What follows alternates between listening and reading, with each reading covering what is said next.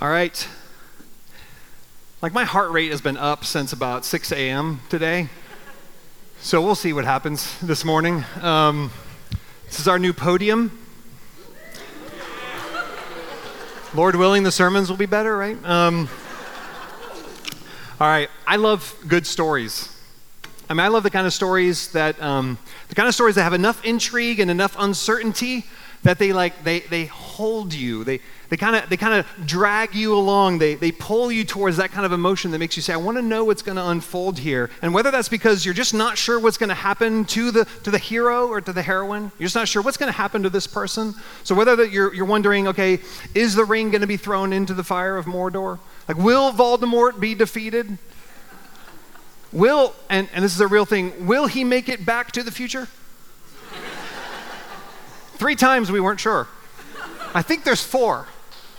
Or maybe for the children in the room, it's the kind of story where a sister is willing to not let her sister go because she has kind of destructively started to let it go, let it go. My children have asked me never to sing from the pulpit, and I will do it nonetheless. I love good stories. I actually think that the best kind of stories are the stories that have redemption woven into the center of them, that have this arc, or this right at the middle. There's this picture of something being rescued, something being refreshed, something being renewed. Those are my favorite kind of stories. Stories like Les Mis. One of the reasons why I love that, whether it's the musical or the movie or the book, Count of Monte Cristo. My favorite, Good Will Hunting, or The Family Man. I know you're going like, that stars Nicolas Cage. Are you sure? The answer is yes, because there's redemption woven smack dab in the middle of it. And so it's a powerful story. It's because of that I think God tells the best stories. He tells the best stories. He writes the best stories. And I don't mean the kind of stories that always go the way we think they're going to go. Maybe the way that most of us wish they would go. He tends to write stories with a level of mystery and plot turns that are just totally unexpected. There's these seemingly unnecessary trials at times, or these long periods of uncertainty, or just plain old silence. He regularly uses these poorly qualified and unlikely characters, and he does amazing things with them. Sometimes the plot unfolds quickly, and sometimes it seems to drag, to stagnate, or just to meander off course. Sometimes God seems to rescue from, sometimes he seems to rescue through, and sometimes it just doesn't seem like he's going to rescue. Well, the Bible is just riddled with these kinds of stories of God and of his people. People building an ark on dry land looking like crazy person. People 100 years old expecting to have a child. A massive army being defeated by a bunch of guys with clay, 300 guys with clay jars and torches on the top of a hill. A giant being taken down by a teenager. God writes those kinds of stories over and over again. As we were in Acts, we spent our time realizing that there were folks that are walking out of prisons in the middle of the night, and untouched, unseen, unknown. And then maybe surprising, maybe most surprising, you have the chief prosecutor, the chief persecutor becoming the most prominent preacher. God writes strange stories, beautiful stories, the best stories, but they're not the way we think they should be written, what we would expect. And I think Exodus is maybe one of the most obvious, the grandest, the most movie-made of all the stories. After 400 years of silence, God seems to be doing nothing for the children of Israel who are enslaved in Egypt. And after 400 years of silence, God appears through Moses and delivers his people. He shows up and he declares to them, and he invites Moses through miracles to do the unthinkable, that the most powerful government, the most powerful army, the most powerful nation in the world, releasing its slaves for nothing. God writes the best stories. What's wild about that story is that it comes to an end, or so it would seem, with hooray. The free. God leads them out, and then he leads them to a cul-de-sac. I mean, you could almost say he leads them to an ambush. On one side, they've got the mountains. On the other side, they've got the Red Sea. And ahead of them, they have this angry Egyptian army that's decided, never mind, we're going to take you back. God is up to something. He's doing something. Though this seems like a very strange turn of events, seemingly unnecessary turn of events. Loved ones, God purposes rescue. He writes and allows circumstances in our lives and the lives of his people because he's got an entirely different narrative arc in mind. He's doing something, and oftentimes we can't see it. And sometimes he leads people, his people, right to the edge. I mean, right to the edge, right into the cul-de-sac, a dead end per se, and it seems like all is going to be lost. It seems unnecessary, but he's doing something. Because he wants there to be no doubt. He wants there to be no doubt that, just like Psalm 136 says, that it's by his mighty hand, by his strong arm, that deliverance comes. And there will be no doubt. And if you know the story, there is no doubt. God does rescue. He makes a way. He makes a way through the sea. Through the sea. Not through the army, not over the mountains, through the sea. I would call that option number 3.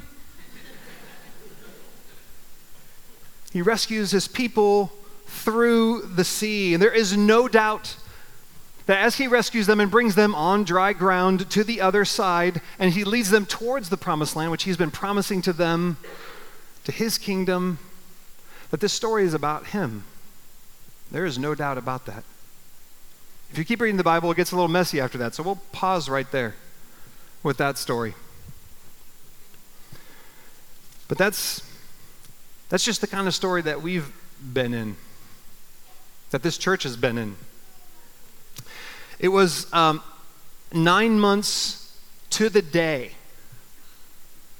On February 11th, I stood up at Hembry Springs and said, unbeknownst to us, as a bit of a surprise, it appears that we're no longer going to be able to continue to worship at Hembry Springs. That was unexpected for sure. 9 months to the day today.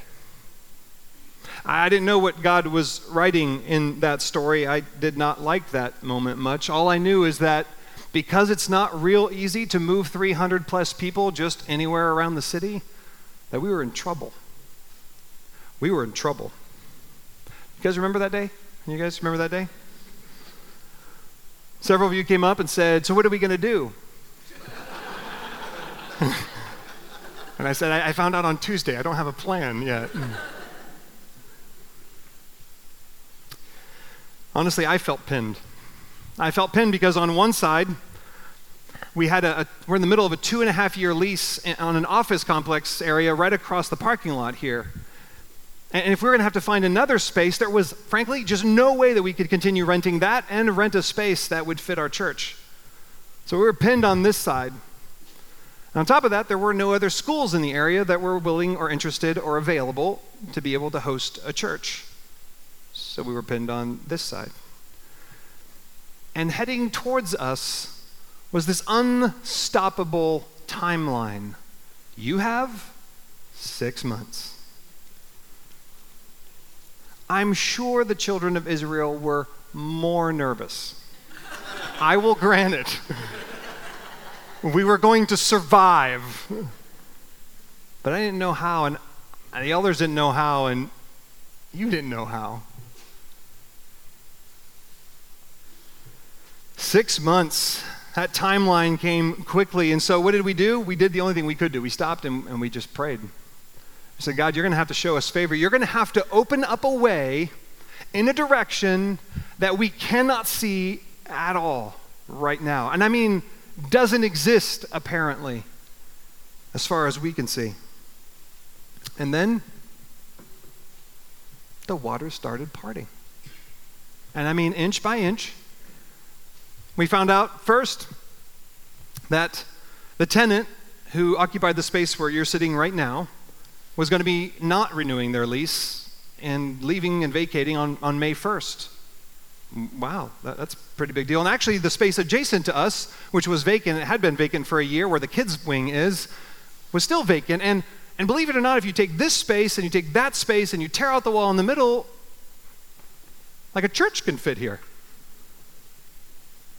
On top of that, the landlord is the same landlord. So they're willing to say, hey, listen, if you take over a larger space, Business 101, we'll let you out of your current space. They're very, very generous in this way. And so now that fell aside. One of the amazing things that surprised me was that those things happened and it was like, okay, but what about the timeline? If one side got open and the other side's open, but what about the timeline? 6 months is ridiculous. We talked to a couple contractors and they were like, something about smoking things. It was not good. It wasn't going to be possible. And so what we did, once again, we prayed and we asked for favor. Now, we'd taken some intense and personal and purposeful measures at Hembry Springs to take our footprint and make it as tiny as possible, kind of reduce the pain pieces. And then we went to meet with the principal, and we asked for 3 extra months. We said, would you let us be here till November 1st? That was kind of the magic date, November 1. Have we said November 1 a couple times? November 1. And just like Nehemiah in front of Artaxerxes, she said, you got it. You can stay. And actually, if you need to stay even a little bit longer, we can make that happen too. In 3 weeks' time, we went from having no way and no out to a path carved clearly through the water. And then God invited us in.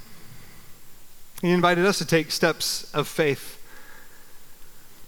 to move towards Him.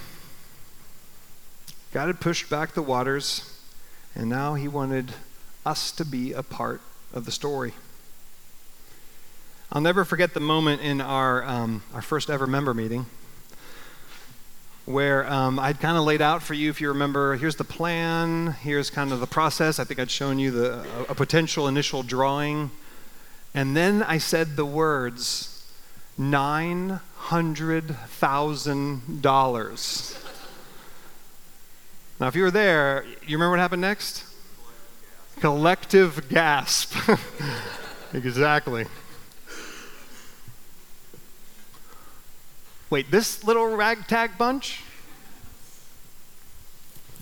$900,000 on top of course, just normal operating things. Yeah, that. Oh, I'm sorry. Wait, and more than half of it has to be in within the first 6 months? Of course.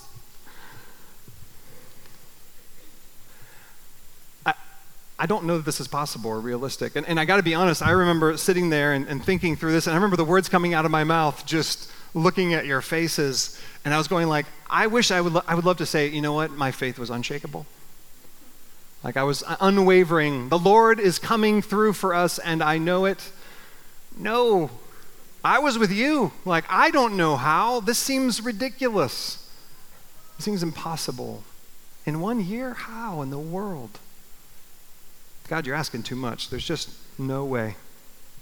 But this is the only thing that helped me, and this is the thing that I know as an elder board we rehearsed multiple times, was that God had done some ridiculous things in 3 weeks. And so maybe He could do some impossible things in the weeks to come. And so that's what we did. We took some steps of faith forward. We got together.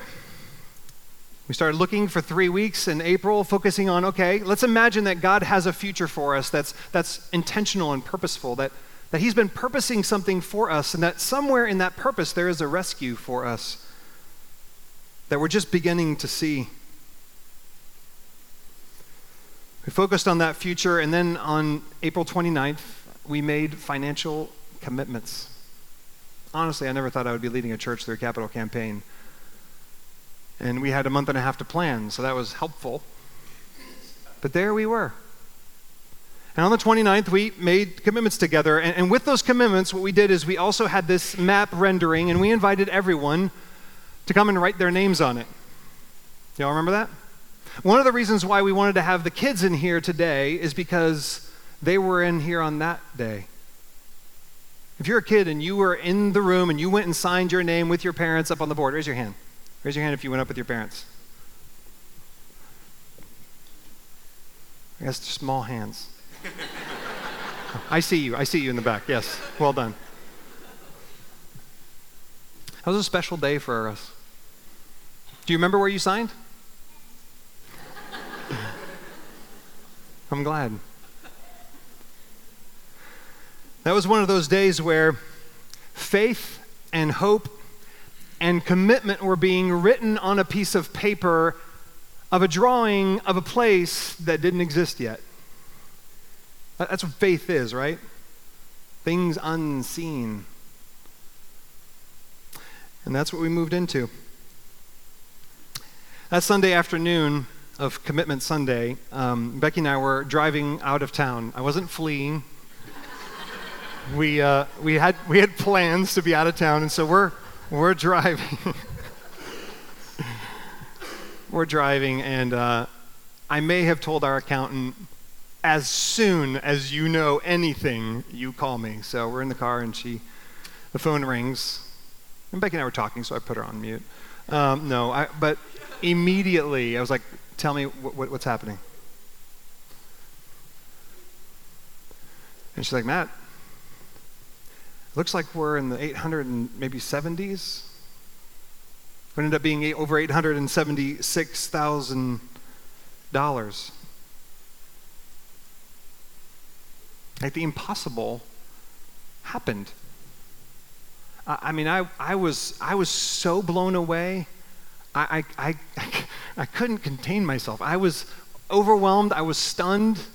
I had this like perma grin on my face for the next 4 hours.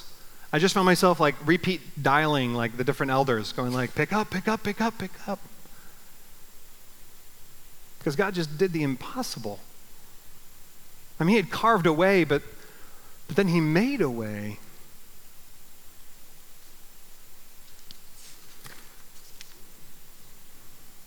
Do you know why it happened? I've thought about this a lot.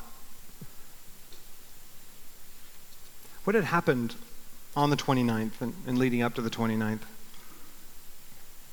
What I believe happened is that we simply found ourselves living out of the reality of what God has been doing in us and with us. The way he's been meeting us and changing us and growing us, making us more like himself.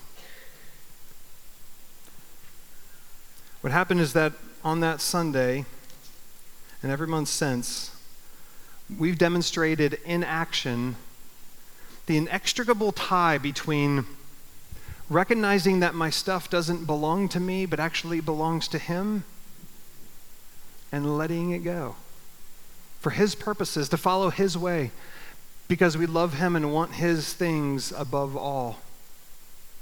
Oh, not perfectly, don't worry. No halos here. But that's what happened. I want to remind you that we had some people helping us guide this process, and they were like, here's how it works, and it's going to be this bell curve. You're going to have a few tiny little people make all the contributions. That's not this church.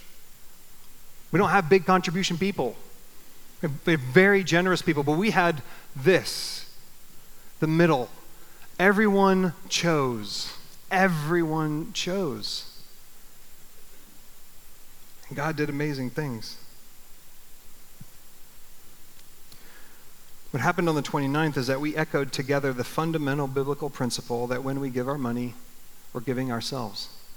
And we're giving ourselves to him. And that when you gave your money, you gave yourself. And that in that we begin to mirror, to resemble, to smell like, and to become more like Jesus.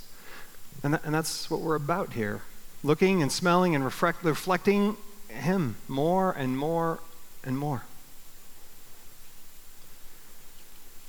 What happened when you turned in your commitment card on the 29th was not, hey, Matt, here you go. Now make Mueller Purcell build us a building. That's not what happened. What happened was, this is a declaration that I belong to him. That my life belongs to him, and therefore my things belong to him. And this gift is just a reflection of that reality. That's why I was so blown away by all the ways, all the creative ways. There are stories that I wish I could tell you of people and how they chose and things they chose, the things that they sacrificed. There are people I talked to and I just broke down in tears. Man, I wish I could share some of these stories. But you forfeited things. You're still doing so right now. You pulled money out of your savings. Some of you sold a bunch of stock. Some of you pulled from your retirement, your future retirement. Some of you took your entire tax return and gave it. Some of you already pledged your committed bonus for the end of the year. Some of you took the raise you just received and gave all of that for the next year. And there are kids who decide not to have allowances for a year. You chose. You delayed. You give it up. And on the 29th, I get that phone call. Let me be clear. God has made this place possible. There's no doubt. There is no second. But he did it with you. He did it through you. He did it because you listened to him and you cared about the kingdom that he's building in our midst, ragtag bunch that we are, and about each other, about the fact that you wanted to be a part of some kind of building movement, change, transformation with each other. That's what happened on that day. Oh, God did it, but he used you. And I am so proud of this church. I am so humbled that that's the orientation, that's the direction of your hearts. Feels like something incredibly powerful to steward. God's going to do good, meaningful, deep, transformative things with it. That's what he does.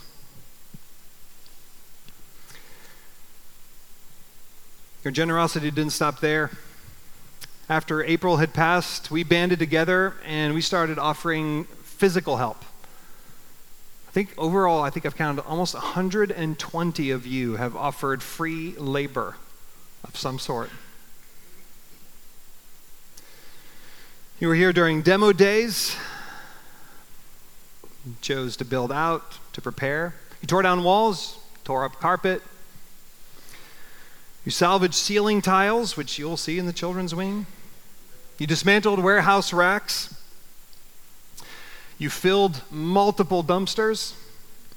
You moved furniture, painted walls, sanded tables, cleaned cabinets, installed whiteboards, built climbing walls, set up classrooms. And some of you even tightened the screws on the chairs that you're sitting in right now. That's what it means when we give ourselves away and we give ourselves to one another. It manifests itself with our checking account, our banking account, and it manifests itself with our hearts and with our hands and with the smiles and the willingness to offer and to choose. That's who's here.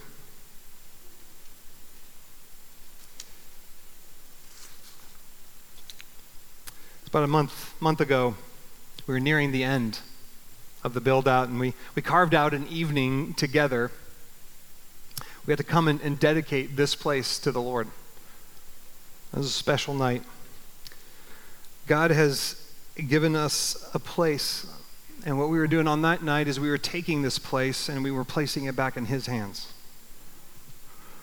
What we were wanting to do on that night was to seek to orient our hearts away from from the beginning, away from any kind of possessiveness, any kind of like, this is ours and it's for us, and it's for us only, any kind of holding tight, any kind of defining ourselves by our place, instead of defining ourselves by the one who has made a place. This place belonged to him, and so we wanted to make sure that that was the first thing that was declared in this room, in this building. And honestly, I was not prepared for how meaningful that night would be. Seeing many of you in this room, echo chamber as it was, singing "Great is Thy Faithfulness."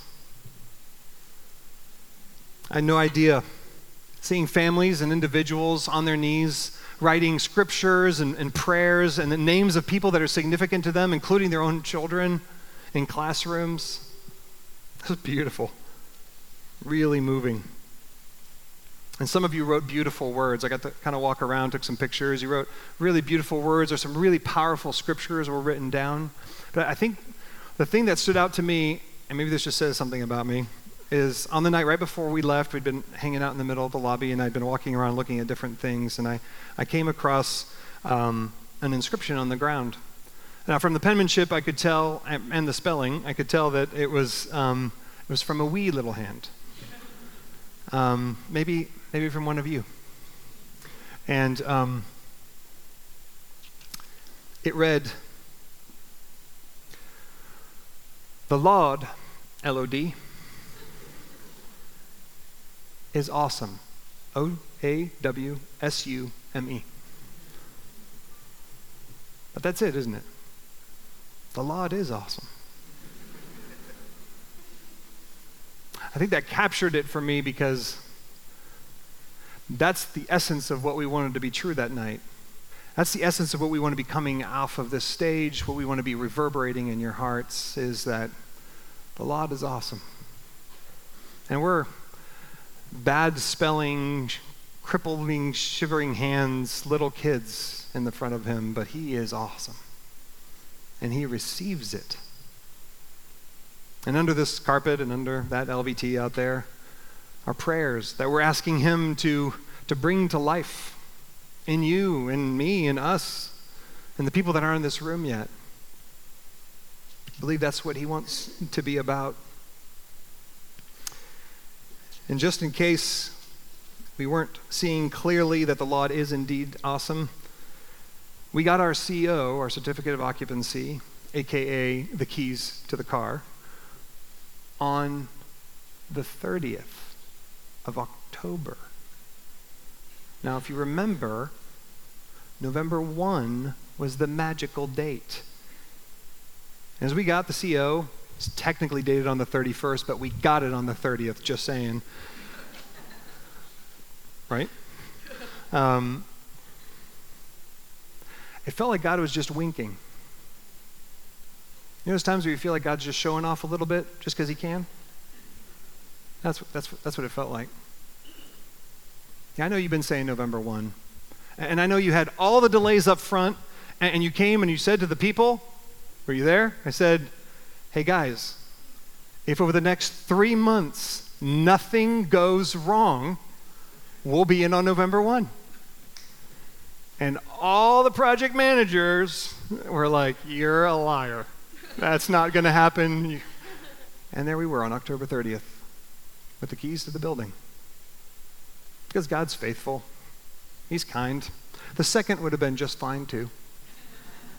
But he gave it to us on the 30th.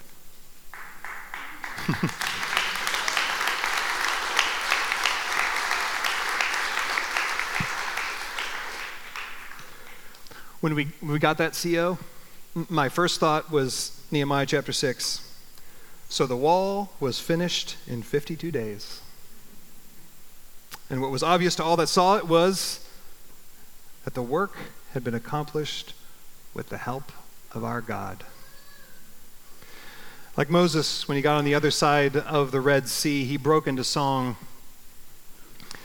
He praised, and this is what he declared, and I think this is our declaration.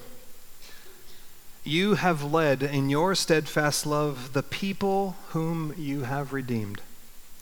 You have guided them by your strength to your holy abode. Which brings us to today, to this morning. Today, we begin an exciting new chapter in the life of our church. This place is great. Oh, there's kinks, there's things we got to work out, but this place is beautiful. God has prepared a place for us, and we're getting to enjoy it even this morning. This place is great. But I do want to remind you that though we've changed locations, we don't have any flags anymore. When you spill your coffee, it's going to make a stain. Just kidding. It will.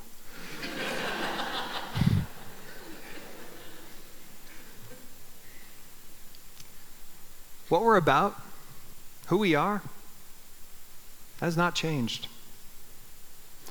We're going to continue to be about glorifying God by pursuing gospel transformation through Jesus Christ. We're going to invite you to worship together, to give yourself, to engage in committed communities so that you'll become more and more like Him. We're going to continue to be the kind of people who live on mission everywhere God calls us to and everywhere He places us to the glory of His name. That's what we're going to continue to be because that's who we are. That doesn't change. That's not a location thing.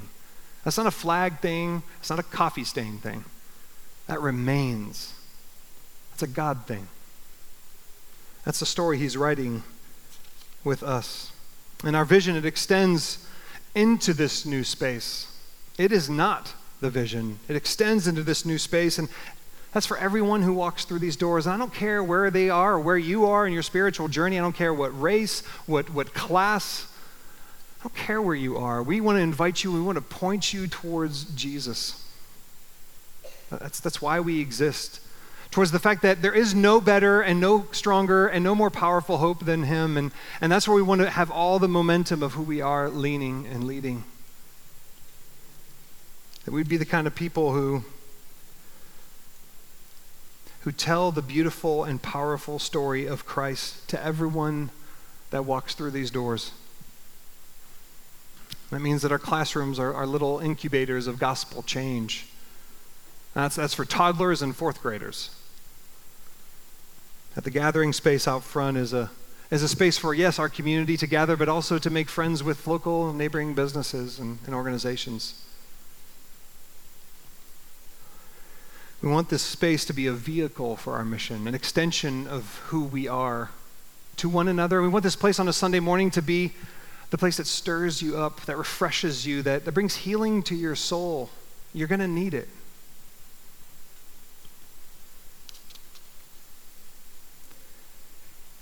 We want this place to remind you, to refresh you, to be the kind of place that receives all and invites them into the kind of community where belonging is the norm. It's not the privilege of a few. On this day, we're not celebrating an arrival. Like we haven't landed. This isn't destination. We haven't moved, period. Like we're moving. Like loved ones, we're just getting going. So today is exciting, and today is such a fun day and such a great celebration of what God has led us to, but we're just getting going. God is just beginning. Oh, He's been at work in you, I know. But He's just getting going with us. And He has so much more. And ironically, I think that's one of the natural applications of that, this being the beginning, a new, fresh beginning, is that this is a perfect time for you to actually talk to the people that you've been connected to, the people you've been meaning to invite, that you've been cultivating a relationship with for a while, the people who are across the street or down the hall at work. Those this is the moment to be like, hey, we have a cool brick wall. You should come see it.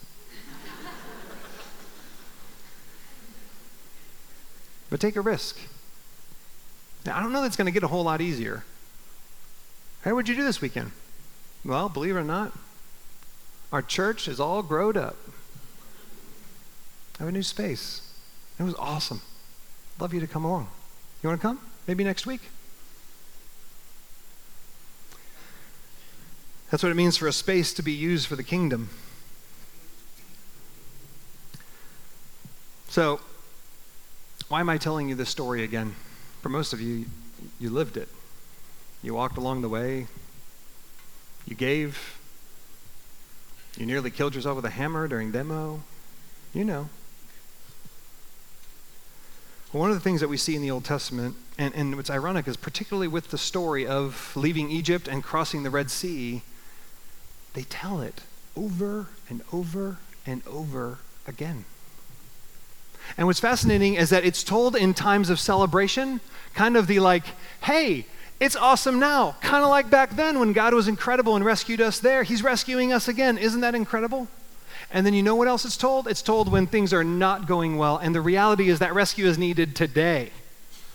And so one of the reasons I'm telling you this story is that some of you are sitting in this room and you're living February 11th, not November 11th.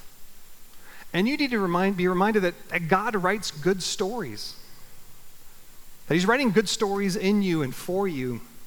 And you don't understand it. I'm sure you don't, and I probably don't either. But I know this, that he's not done. That he's up to something. He's doing something with you and for you. He wants to do things in you. And so let the story of what God has unfolded here and the many stories in the scriptures and the ones you share with one another be the catalyst to invite each other towards life, to remind each other that God is doing something. He's doing something. And you know what he promised? This I know. He says, I'll never leave you. So that's the thing that was sure all along. Whether it was crossing the Red Sea, the Lord was always there. That's what Jesus said.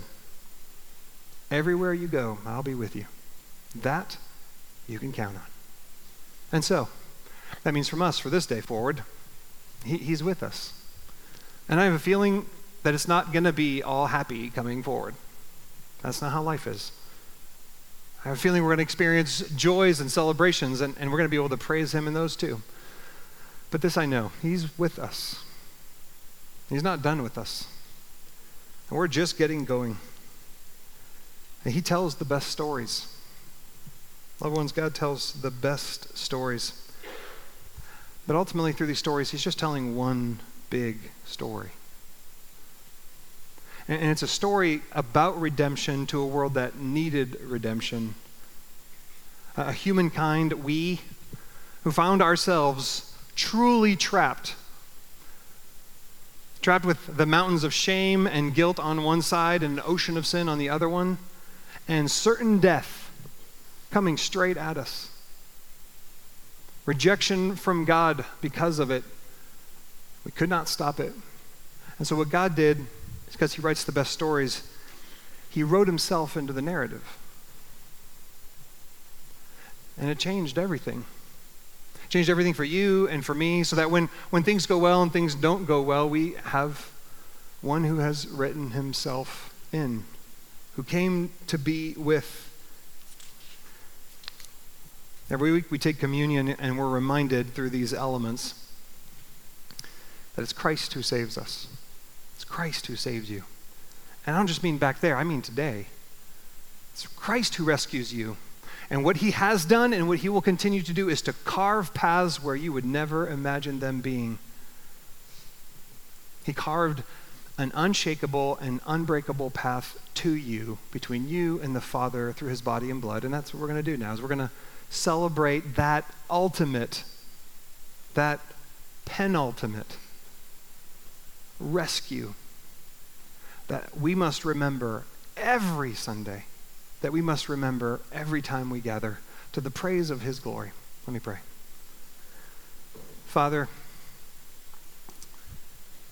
you are good, and you write good stories for us, in us. And Lord, we want to trust you when we don't understand, and we want to praise you when we see your hand. And so, Father, today is a day of great celebration. And so we're gonna take these elements with gratitude and with remembering. There is really good news for us. And we celebrate that above all things today through these elements. Glorify yourself in our midst, in this place, today and all the days to come, we pray. In Christ. Amen. Well, if you belong to Jesus, this meal, it's for you. And so we invite you to come forward and to receive the body of Christ broken and his blood shed for you. Come.